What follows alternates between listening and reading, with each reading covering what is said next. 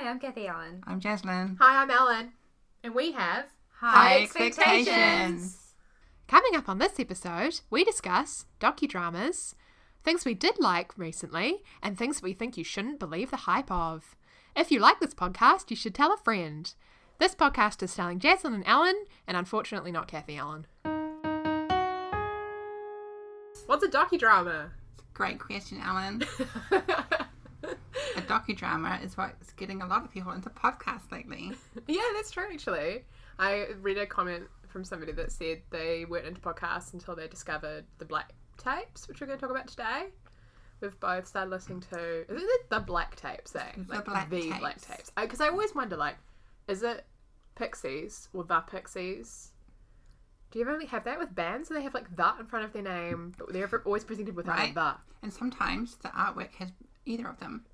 Yeah! Like some the Smashing Pumpkins albums. Yeah. And some are just Smashing Pumpkins. Well, now that we're off topic, can you tell everyone that thing that you told me about the name Smashing Pumpkins? Because that's amazing. Okay, if you didn't know, the name Smashing Pumpkins, the smashing is an adjective. It's not a verb. They're smashing pumpkins. Oh, that's so good. Smashing Pumpkins. So, the Black Tapes. Are the tapes an adjective? Is black an adjective or is black a verb? Oh, good. Okay, so I guess that kind of brings us into what it's about. Because they're black tapes because they're a mystery. So it's kind of like in darkness. It's like black. But also they're black because they're kind of dark and bad stuff. Paranormal stuff. So basically the podcast centers around a journalist who's looking into paranormal activity. I think in the first episode she's kind of like, paranormal stuff, I'm interested in this. Is that how she gets, The first episode is coincidentally about paranormal things. Oh yeah. And the next episode is meant to be about just something other interesting things in the world. But she gets so wrapped up in the mystery of the Black Tapes. Yeah, and she keeps saying this is just happens to be about paranormal stuff, but it's not a paranormal podcast, but it's totally a paranormal podcast. Every single episode centers around a different paranormal event that can't really be explained. And then she meets this, I guess you call him an academic, and his job is he's set up an institute disproving any paranormal stories. He puts out $1 million reward for anyone. His name's, is it Strand? Is it Jonathan Strand? Strand. Just Strand. It's the Strand Institute. Dr. Strand. Is it Dr. Strand? Yeah, I don't know what his first name is. Alright, so Dr. Strand, and he's part of the Strand Institute. So he sets out to disprove any people who have theories about paranormal activity. So your story about the ghost in your classroom, he would disprove that for you. Or Kathy's story about how her mum knew her grandfather was in the room after he passed away because it smelt musty. And you also have that story about the clocks. Anyway, all of these stories that we tell ourselves, this is how I knew that a ghost was there. It was particularly chilly when I walked past the park opposite Ellen's house. He sets out to disprove those things, and a lot of those things have been caught on camera, hence the Black Tapes, because those are the cases that he doesn't have the technology yet to disprove. But they're always on tape, hey? They always come along with or are they not? No, they're not. So in the literal explanation of what a black tape is, it is literally a black VHS tape container that doesn't have a VHS tape in it. It has a DVD or other related materials to this case. It's just a convenient container. Mm-hmm. Versus the white tapes, which are the debunked cases. Oh, okay. That makes sense. Should listen harder, Ellen. So often Dr. Strand will blame a paranormal event on epiphilia. It's when you see patterns and things that aren't really there, isn't it? Yeah. You want to see a pattern because you want there to be a pattern or a connection to something that doesn't actually exist. Such as if you don't wear a certain pair of socks that day, your sports team will lose. Right, yeah. And then that's confirmed when the sports team does lose if you don't wear said socks. Makes sense. Yeah. What is that word? Apophenia? Apophenia sounds about right. If you know anything about New Zealand's sporting history, you know the entire country had apophenia. With the Red Sox? With the Red Sox in the early 2000s, I think. Yeah. If you didn't wear the Red Sox, the ship would sink. Do you think we're like a particularly superstitious country? I'm very superstitious. I think we are, yeah. I always like bring good luck things into, like, recently I did my exam, brought in a good luck thing, and I always make wishes and believe they'll come true. That's But cute, otherwise- though. It makes you feel good. But otherwise I'm quite skeptical. How skeptical do you think you are on the spectrum? I am skeptical, but I do not like being called a skeptic. I'm very open to the idea that there's a lot about the universe and the world that we don't understand yet. Mm-hmm. And there can be explanations for things that at the moment are classed as being nonsense. Me too, yeah. But in the future we may realise they were describing something that we didn't know have a word for yet, but that was related to that. So we're both like really shitty strands, in other words. Like we're not... Yeah. We're kind of skeptical, but not to the extent that he is. The journalist is kind of like really, really open to the point where you can't really get if she believes in the stuff or if she doesn't. And I think she believes and wants to believe in paranormal activity, but she doesn't want people to think she's crazy. From the episodes that I've heard, I've only heard the first 2 episodes of the Black Tapes. Yeah. At the moment I get the impression that she's more excited about proving Strand wrong Yeah. and there being paranormal activity. Oh, I see. Okay. Interesting. Interpretation. But it's a very well-made podcast and it sounds very real Yes. because we both listen to podcasts such as This American Life Yeah. where the presentation is radio style because This American Life is a radio show. Yeah. And all of the stories are true, aren't they, mostly? Or sometimes they read out short stories. But yeah, but they're mostly true. Mostly true stories. And so this podcast is presented as if it is a podcast from a real life radio show, essentially. Mm-hmm. They even tell you to stay with us. Yeah. It's very This American Life-y. Yeah. It's a lot like Serial as well. I think they even use similar music to Serial because Serial's always playing music over it, and that's the same as Black Books. And I binge listened to Black Books in a week. Black Tapes, sorry. Black Books. That's so embarrassing. Can you edit that out? Editor's note. No. Let's keep it rolling. No! I'm going to make it like a dub style song. It's going to be Black Books. Black Books. Black Books. No! Oh, my career in podcasts is Then I'm gonna make over. it so that the word's different. It's going to be Black Cocks. Black Cocks. Black Cocks. What if we just spend the rest of the episode talking about Black Tapes but saying Black Cocks instead? Like not correcting myself. So now you've said Black Cock, so I can edit that in as being about Black Cocks. I fell into your trap. Do you also like ever accidentally say cock porn instead of popcorn? I never have. That's called a spoonerism for anyone who doesn't know. A spoonerism is when you mix up this, you're saying 2 words and then you mix up the sounds of the words. So Alan Walker would be Wellen Walker. It was not a good example. Spoonerisms. It's a word. And also, I wanted to educate you all because when I was younger, people said, that's not a word, you made that up. And I was like, no, it's a real word, look it up. And they were like, no, it's not a real word, you made it up. Which still annoys me to this day. It's a real word. Have we explained it enough? Yeah. A docudrama is like an old-timey radio show, but it's in podcast form. And it sounds real. It's not done like in a comedic fashion. It's done totally straight-faced. Yeah. Totally, right. Hence the drama. Drama, docudrama. Like, it's like a mockumentary, but not film. But without, it's like a mockumentary, but without the mock. And it makes you kind of zone out when you're listening, and your brain gets tricked into thinking this is actually a real thing, and it's real people talking. 'Cause Suspended sense of they disbelief. talk so naturally. And they often, all the ones I've listened to, often deal with supernatural elements or sci-fi. They're always like taking on things that wouldn't happen in real life. They're never like fictional crime stories or anything like that could actually happen. They're not speculative in that sense. No. They're always, they always seem to be science fiction or fantasy. That's kind of the history of these kind of shows, like Orson Welles, War of the Worlds radio docudrama, Because I was going which to, you know tricked this. everybody. They tricked everybody. I was going to talk about that story. and how everybody ran out of their houses and were terrified because they thought aliens were going to invade because they heard it over the radio, which must have been such an interesting time to live. Would have been. You know? Everything's radio.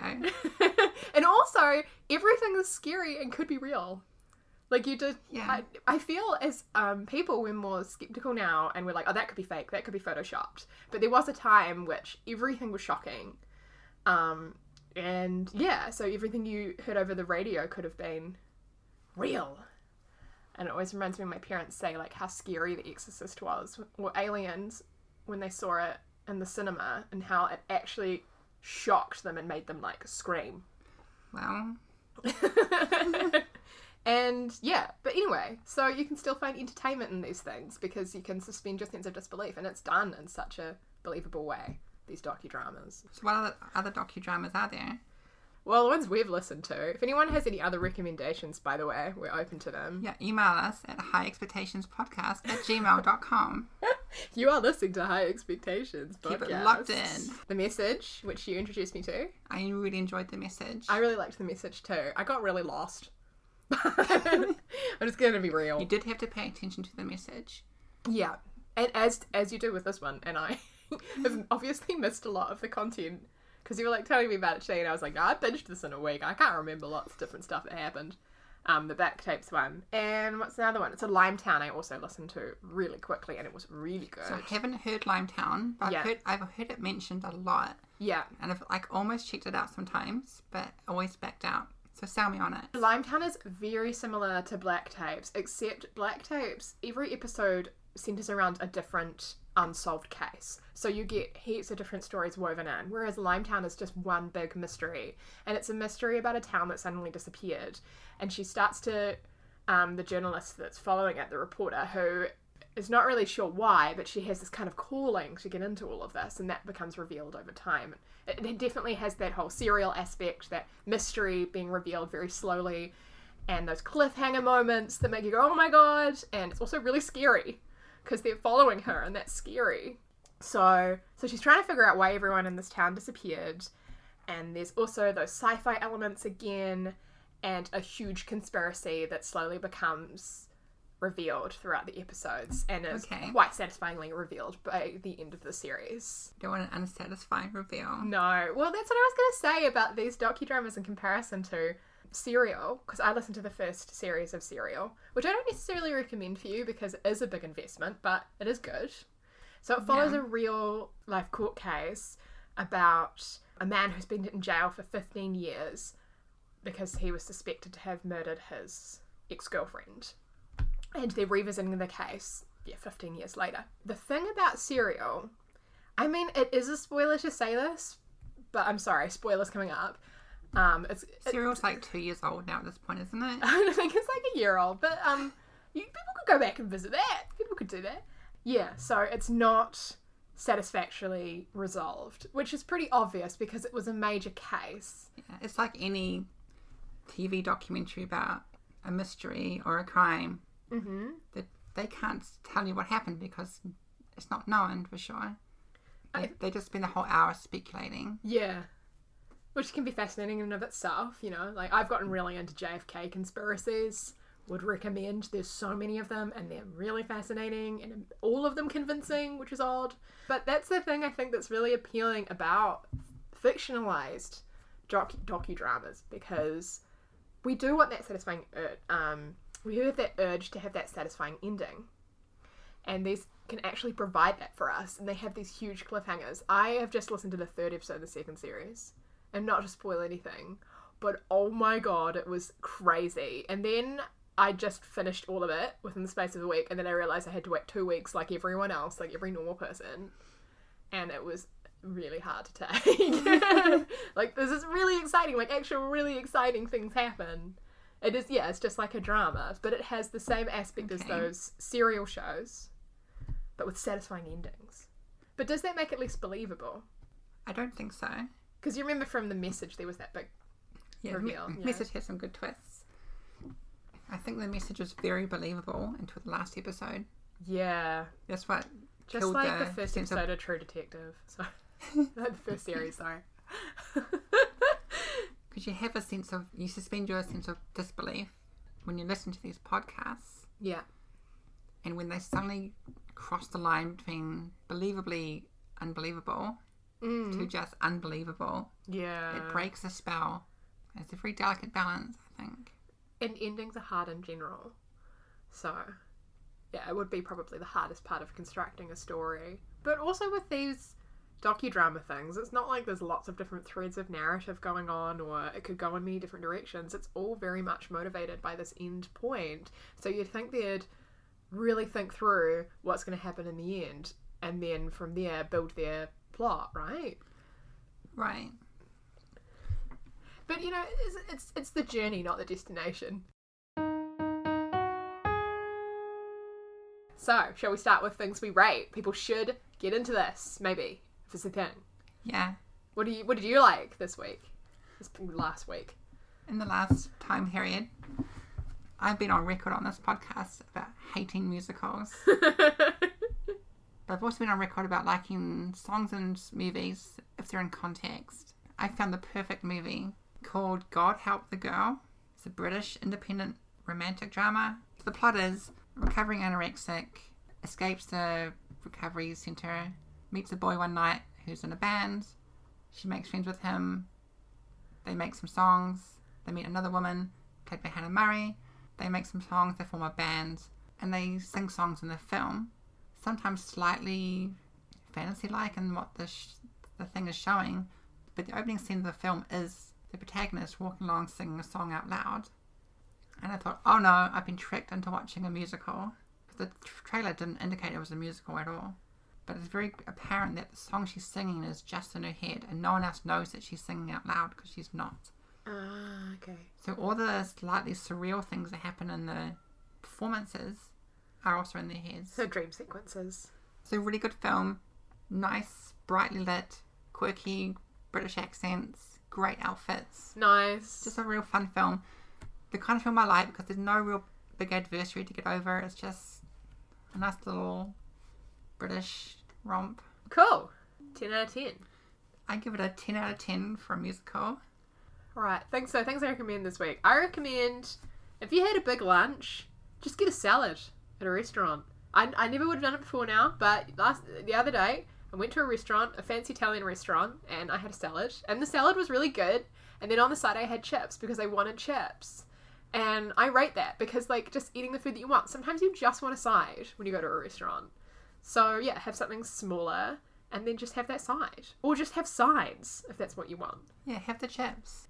Getting all your laundry done is so satisfying. The week before last, I just did, like, a lot of laundry. I know that's boring, but oh my god, getting all your cleaning done is the best feeling. But it's never done. There's always more laundry. There's always, and that's really terrifying to me. Do you recommend that book you're reading for book club? Or the last book you read? The last book I read was Pride and Prejudice. Which everybody should read. Everybody should read, and I feel like I was the last person in the world to read Pride and Prejudice. You would definitely not, because 50% of the population are men. And from my understanding, I've only ever met one man who likes Austen. I've never met a man other than that likes Austen. Have you? I don't know. I don't ask many men if they read Austen. Do. It's so fascinating. They always have quite strong opinions as well. I really enjoyed Pride and Prejudice. I felt that it was really well written, despite being quite old-timey English. One of the women is told that she has to go expose herself in public in order to be, like, accepted by people, and I thought that was hilarious. Which would mean something very different now.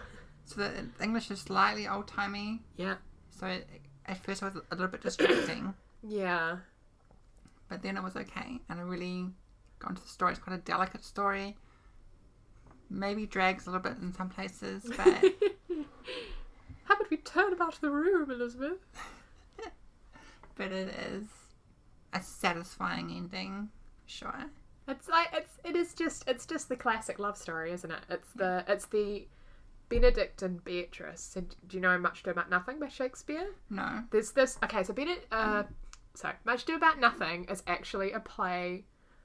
I actually don't really rate Much Ado About Nothing if you want to talk about Shakespeare plays, but Kathy was in it once and she played a great hero. Anyway, Hero is the main heroine of the main female protagonist of Much Ado About Nothing, and then I can't remember the name of the guy she's up against. Who cares? But anyway, it's based around a love story that's very straightforward. It's love at first sight and very superficial.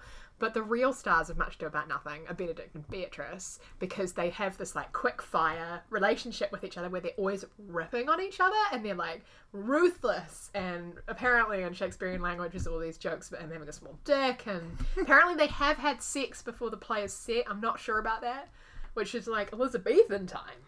Isn't that crazy? Shocking. So it's interesting that like in Shakespeare that's premarital sex is often the subject, whereas in Austen that would never happen.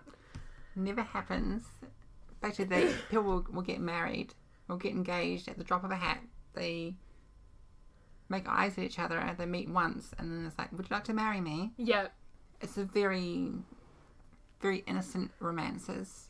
If I was to sum up Pride and Prejudice in a sentence, it would basically be Elizabeth is expected to marry somebody for money, but she doesn't think that's a good reason to get married to somebody. That's what I think Pride and Prejudice is really about. She thinks that you should actually love someone, or you should actually connect with somebody. There should be so much more to a marriage, and that's what makes her character so likeable. And that's why Absolutely. we all want to be Lizzie Bennet, but we never will be. There's this really good article online, and it's like, which Austen character are you? And you click on it, and it's like, you were not Elizabeth Bennet. You will never be Elizabeth Bennet. You never were. You just suck, and you just sit around and you think you're Elizabeth Bennet, but nobody sees you as Elizabeth Bennet, and it goes on like that. And it was quite hard to read, because I thought I was the Elizabeth Bennet. Yeah, if you want to be Elizabeth Bennet, you have to really be able to sass your future mother-in-law. Aunt-in-law? I found it quite shocking that. Is that Catherine Jane. Lady de Bourgh or Oh something? yeah, she's a real hard ass. She's Darcy's aunt, I think. Yeah. I found it quite shocking that Jane, after her potential romance took a pause, I guess, she was 23, I believe, and she was basically thought that she was now going to be a spinster forever. Yeah. because Yeah. She would never find love again because Yeah. there'd be no other men. Yeah, because once you get past 23, you're like damaged goods. Actually, Damaged goods. Elizabeth's friend who gets married to Collins, is it Charlotte? Yes. She's 27, Wow. which might make more sense in the context of why she goes for Collins and why Elizabeth eventually forgives her for that, because she says, you know, come on, I'm old. She's old. I'm old, I've got to get married, I've got to have kids. And at the end, she's pregnant. Did you know that? Don't remember that. Oh, there's a letter that's written by Collins, and it's very flowery language. So that's what we were talking about before. It's like flowery language, and some of the plot gets lost in that. Yeah. But she's pregnant. She's really excited. I think what bothers me most about it is some of the language in the book either mention things or it's really vague, and that you're waiting the whole book for Elizabeth and Mr. Darcy to actually finally get together. And when they finally do, it's a vague sentence. It's like that, and they talk and they got engaged. In fact, they don't even say they got engaged. It's Yeah, but later that's on. so... I want to hear what Elizabeth finally said to Mr. Darcy, because earlier in the book she rips him a new one about what an awful man he is. Yeah. And when she finally loves him, you don't get to read. Well, that's where they have film adaptations. There's a lot of creative license, like the Keira Knightley version. I have to watch one of these. Yeah, yeah. Actually, the BBC version is very unsatisfying for that. It's just like, oh, do you want to know what happens at the end? Like how they interpret that? They have a double wedding. Jane and Bingley and Darcy and Elizabeth have a double wedding, and it's so disgusting. Actually, that's the same in Bride and Prejudice, which you'll never see because it's a musical. But True. Bride and Prejudice is one of my favourite adaptations of Pride and Prejudice. I rate that. I'd recommend that. I didn't see that in the last week, but I've seen it about 1,000 times. And if I've seen a movie 1,000 times, that means I really like it. I really liked Carol. It was really good. It was good. Oh, it was really well filmed. And they were such good actresses, and they were always staring at each other, and the camera really held that really well. And there was such a great tension. And as you said, it was a great build up. Awesome slow burn. Awesome slow Very burn. realistic, I felt.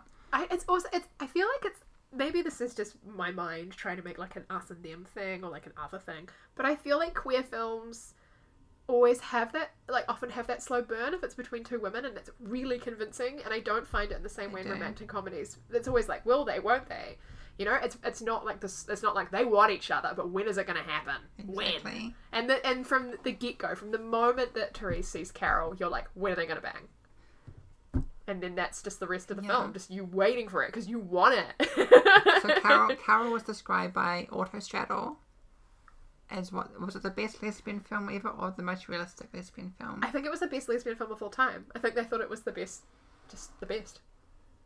Yeah, it was really good. To be fair, there's a lot of crap lesbian films, like queer films. I can't actually. I'm not gonna say queer films because there seems to be a lot of great films about male relationships and some good queer films, but a lot of like lesbian films, if we'll put it that way, not good. No. And Carol was set in what, the 1960s? I think so. 1960s. Oh, again, amazing outfits. Maybe 50s at earliest, but I think 60s. We definitely rate films with good outfits. Great outfits, great hair, and because it was set in such a conservative time, the slow burn nature really had to be a slow burn. Yeah, and yeah, that really, really worked. Where there's no like modern movie where you have like a drunken hookup and then the slow burn starts. Yeah, a lot of like new rom-coms start with like they had a drunken hookup. Yeah. Will they get? I found Carol really relatable, actually. Yeah, I agree. Chemistry. That's what they had. When They did have chemistry. They had incredible chemistry. So much more chemistry than the other movie we saw. Yeah, Freeheld. Freeheld. Which is again one of those like queer movies that are about yay the triumphs of the movement, and it's like based on a true story, but poorly cast. Yeah, and there was no chemistry. I didn't like the story either, to be honest. Most of it was set in a courtroom. Like when I see these films, I want something relatable. I want something interesting. I want something juicy. Like Carol. Carol is all about these two people and they had to overcome adversity to be together. So there was that element of this is how hard things have been in the past for queer people. Yeah. But great love story. That's what I want to see. I don't want to see some like stupid overcoming justice thing. It's a great event. Don't get me wrong. It would have been a great documentary. It would have. Now, if you're playing High Expectations Bingo, now you can mark off the square saying bisexual. Because I have a question. Did you feel that Carol is bisexual, or was she a very closeted lesbian who married a man against her will? Oh, because she's had an affair with another woman. Yes, she has. I think that perhaps, if you really want to get into what I think maybe just absolute speculation, but I think romantically she did love her husband, but perhaps sexually she's more attracted to women. I would agree with that. So maybe she is a closeted lesbian who, I don't know, or maybe she's biromantic. Yeah, it's never explicitly stated, I don't think. Yeah, but there is kind of like this, the breakup isn't kind of like a loveless marriage. It definitely appears that there is love there and care and affection. Yeah. Especially from his end. But he's possessive and unhealthy about it. But she seems to care about him and care about him not having a bad life. I think that she's like, this is the way that I am, but I don't want to have it at the expense of your happiness. Exactly. She seems quite confident in her sexuality. She seems quite confident, full stop.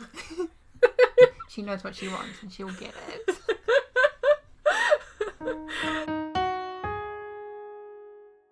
So, don't believe the hype? Don't believe the hype. Let's talk about things that we had high expectations about, but ultimately kind of sucked. So, what's up with entrees? Just want to say. What's up with entrees? I feel like I want like a proper portion size, and I don't want to have to, like, because what they do with entrees, I understand, is that they have them be a smaller portion, but have them be quite expensive, so they're not good value for money, right? That's what someone told me. Right. So, I mean, I like the idea of having lots of little things to eat, like tapas appeals to me sometimes when I'm in the right mood. As long as there's a lot of them, because I don't like food when you can't have a lot of it and you can't get full. Oh yeah, and tapas have to be even numbers on the plate. Don't give me a sharing plate with an odd number of things on it. Oh my god, that would drive me crazy. It happens all the time, and it's a trick to make you order 2 lots of that tapas so that you get an even number. Oh. Why are they always trying to trick us out of money? Like today, we're regular customers at this Vietnamese place. And Miss V's, it's really good. That's something that I recommend from today. And Kathy always goes there and gets rice paper rolls. And today, for free, she just gave us this like rice dessert. So the idea is we try it, we say it's delicious, and we go back and we buy it next time. Exactly. Nothing is for free. Yeah, I don't really dig entrees that much. But I do dig sides. I like sides. I always like adding a little bit extra to my meal. Like bacon, guacamole, come at me. But that's where they get your money as well. It is. I think entrees play on the fallacy that if you order an entree, you'll get food quicker and won't be as hungry, so that you can enjoy your main meal when you're not like starving, like wolfing it down. Oh, I see, yeah. But you don't get it any quicker, because if you just ordered a main, it would probably come at the same... When the entree comes out. When it That's why I come always want to order the main and not, deal with this entree stuff. Also, it costs too much money when you're having like your drinks, your entree, your dinner, and maybe your dessert. That's too much. Way too much. I met someone once that has their dessert first. What do you think of that? Their theory, it's like the fuck first theory, except with dessert. Yeah. Well, I fuck first with dessert before. How do you feel about fucking first with dessert? I think it can be really good, because if you really want the dessert, I like chasing sweetness with savoury. Yeah. So I can then walk out of the restaurant with a nice savoury kind of feeling, rather than like I've had too much sweetness. Also, I actually recommend just having dessert for dinner and having breakfast for dinner. Breakfast for dinner Love is breakfast is dinner. awesome. But people don't read it because, breakfast is kind of traditionally quite carby because you burn it off and it kickstarts your metabolism for the day. And then if you Yes. eat breakfast for dinner, then you go to sleep on all those carbs, you don't burn them off. But every so often, it's so great to have breakfast for dinner. What about dessert for breakfast? Oh yeah, I could eat sugar all day every day. Nothing stops me. People always say things like, don't have sugar first thing in the morning, don't have chocolate first thing in the morning. I'm like, nah, it's cracking I'm like, stuff. dude, that way you know you've eaten it. You can get rid of it during the day, Yeah, totally. rather than Yeah. you're stagnant at night. Isn't that what some celebrities do? They eat all the crappy sweet stuff they want to eat in the morning so they can burn it off. It's the Hollywood celebrity diet. I don't know if I shouldn't be encouraging people to eat sweet stuff because anything a celebrity does becomes a fad. I don't know. I don't know if that stuff's ever good for you. It doesn't matter what time of day it is. Okay, And it gives well, you that sugar energy spike, doesn't it? Makes you crash. Yeah. Speaking of restaurants, and don't believe the hype. Don't believe the hype on Sushi Train restaurants. Jaslyn! Why? So you had Sushi Train for the first time the other Sushi day. Train for the first time. I was with Alan, in fact, and I feel like for the price they charge per dish, Yeah. the sushi is not good enough. No. I actually had better sushi from one of those, like, pack your own sushi places. Me too. Yeah. Much better value. Yeah. Because you're looking at this plates going across and they move quite quickly, so you have to decide really quickly if you want it or not. Yeah. And they're kind of a bit boring. Maybe in Japan they're actually much better. I don't Probably. know. Yeah. Everything's better in Japan. It's like they give out really generic, bland dishes at Sushi Train so that you're more likely to get them, rather than like wasting their time on more exotic ones, perhaps. Or maybe all the cheap ones that we go for are really bland and boring, but if you pay for the more expensive dishes, you might get more exciting things. Yeah, I think that the more expensive dishes were more expensive fish and caviar, and it was just like gold you could take home with you on it. And no, I'm kidding. Sorry.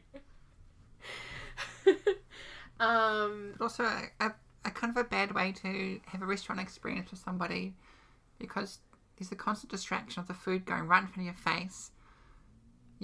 You're sitting next to someone rather than facing them for talking. Yeah. And someone could be talking, but suddenly you're like trying to do some math in your head, like what colour is that plate? Is that a cheap one? Should I reach that? Should I buy that? And you kind of miss the conversation. So don't go to Sushi Train ever, according to Jaslyn, but definitely don't go there on a first date. Don't go on a first date. Don't rate Crocodile Bites there. So Crocodile Bikes, for those that don't live in Wellington, are a tourist attraction, or I'm aboard on the waterfront attraction, where you ride a 4-person pedal bike. Looks like a crocodile. That's bright green and has some crocodile type decorations on it. Yeah. And they're called Crocodile Bikes. You hire it out for half an hour or so, right up and down the waterfront, getting in people's way, driving erratically, feeling really self-conscious about the fact that everyone's looking at you riding this crocodile bike. But I think that they're really quite embarrassing to drive. And I've never gone back for a second time. Don't believe the hype about crocodile bikes. No, I've never done it. No, so I can't contribute at all to this conversation. Oh, what's Coming up on the next episode, Alan and Kathy Allen ride a crocodile bike. Yeah, possibly, yeah. We can ride a crocodile bike. Oh my god, that's going to be a disaster. I think I'll do the driving. What do you think? Don't believe the hype on, like, bands at Laneway? Is there any bands you'd be like, don't believe the hype? Don't believe the hype on Dive. And Leisure. And also, There's a lot of hype around Leisure. don't believe the hype on Health. She did. She I just did said that. it. I think Health are quite popular, aren't they? I don't know, we're going to rip into Laneway at the moment. Maybe we don't. I don't know. Here's the thing about music festivals. Can you not, people? Can you just not? All those things you're doing. Standing on my toes while you jump up and down. Yeah. Please don't. Bashing your bag into me. Please don't. Saying mean things to me. Just don't. Be considerate for other people at music festivals. Go as fan.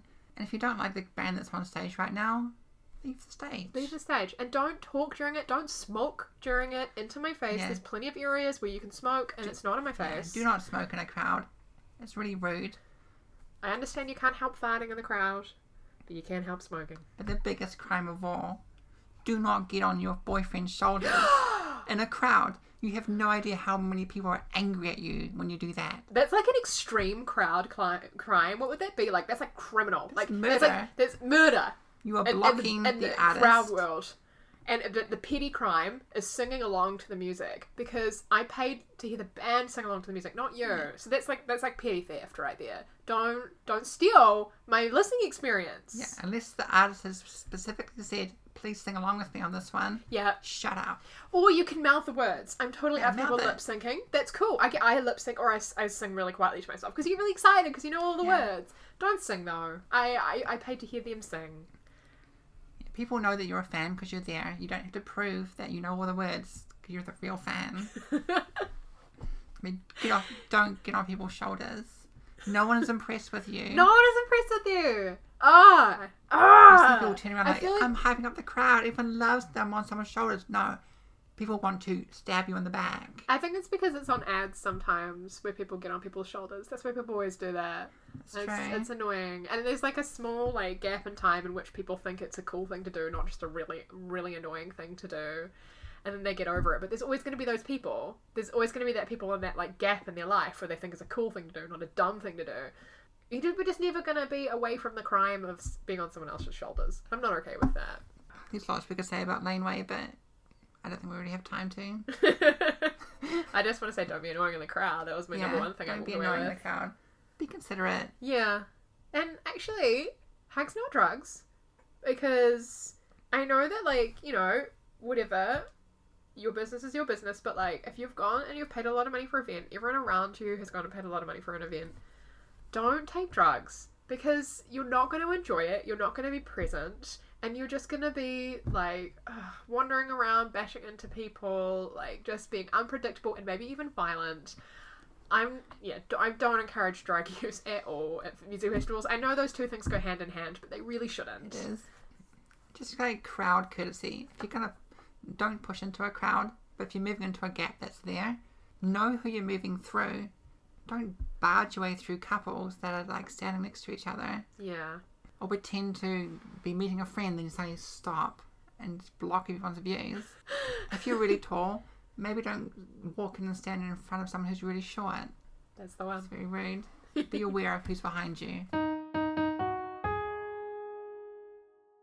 In the, 90s, early 2000s, there was a big push in the movie world to have found footage movies.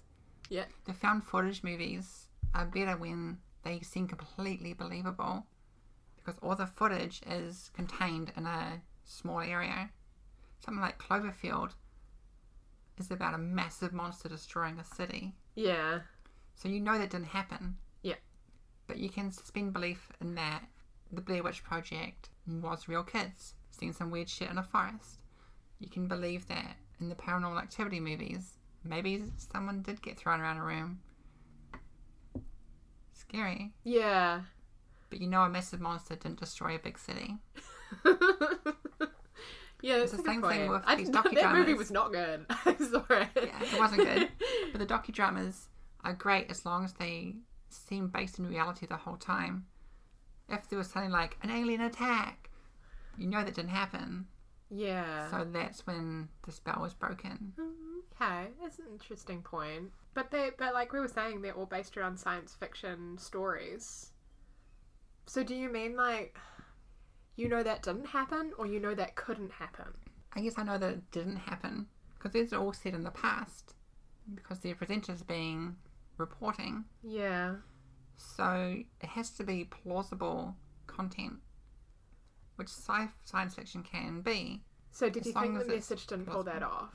It's more a sense of like, in that it could happen if these things were possible.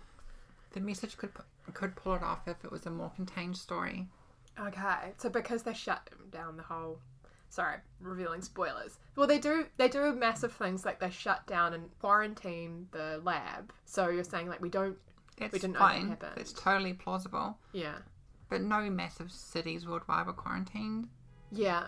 No, I still like that kind of thing though, because... It makes for a good story. Yeah. But it breaks the fake reporting spell. Okay, so that's like a really fragile thing then, if that's what you think is important about it. Well, then I guess the black tapes in that sense works better because they could be discovering all of these things overseas and you just haven't discovered it. Like, there's so many things online of random mysteries unsolved, and so that works. Like that one I did recently. Oh, did you tell me about it as well? There's like a whole subreddit dedicated to it, that woman, and they couldn't figure out if she had drowned in the water. It's a true story. There's found footage Oh, great. of a woman in an elevator behaving really strangely, going in and out and looking like she's playing I hide have and seen seek that with footage. somebody. Yeah. So if you get into that, you can just go down this whole rabbit hole of conspiracy about what happened, because Okay. all we have is that tape and information that she then died in the, what's it called? It's like a water tower. She somehow managed to be found drowned in a water tower, Okay. and no one's sure how she got there. That video is really spooky. And The it's like, video was really scary, and it's supposedly real, real? and it's real. Yeah, it's totally real. You can look her up, and she definitely. Well, I mean, maybe it's like a huge convincing conspiracy, but I'm pretty sure that's actual police evidence. But then again, why would they release that? Such fragile. yeah, it's interesting. Yeah. It It's makes it so much for more a very entertaining. good story. Because you're like, is this real? You can't decide if you're suspending your belief to believe it, or if it is actually believable because it's done so well. Yeah, totally. That's what I like in my radio shows, my docudramas. Okay, well, don't know how you feel about Limetown then. Because Limetown starts off being a story about a town of people that disappeared. So you know that didn't happen from the get-go. Well, if I go into Limetown knowing that that's the kind of story it is, that's fine. Okay. But if it starts off trying to be totally 100% believable, Mm-hmm. then it has to stay within that range the whole time, I feel. Yeah, and the message could have done that, now that I think of it. Because it could have been this whole conspiracy that got covered up, like a Roswell type Exactly. thing. But they could have avoided that by avoiding the whole quarantine bit. Yeah, keep it really insular and small. Yeah, I guess the idea was that they were trying to raise the stakes all the time. Well, okay, so basically a disease breaks out, so they quarantine the lab. So everyone knows what I'm talking about in the message. They're trying to figure out how people keep getting sick.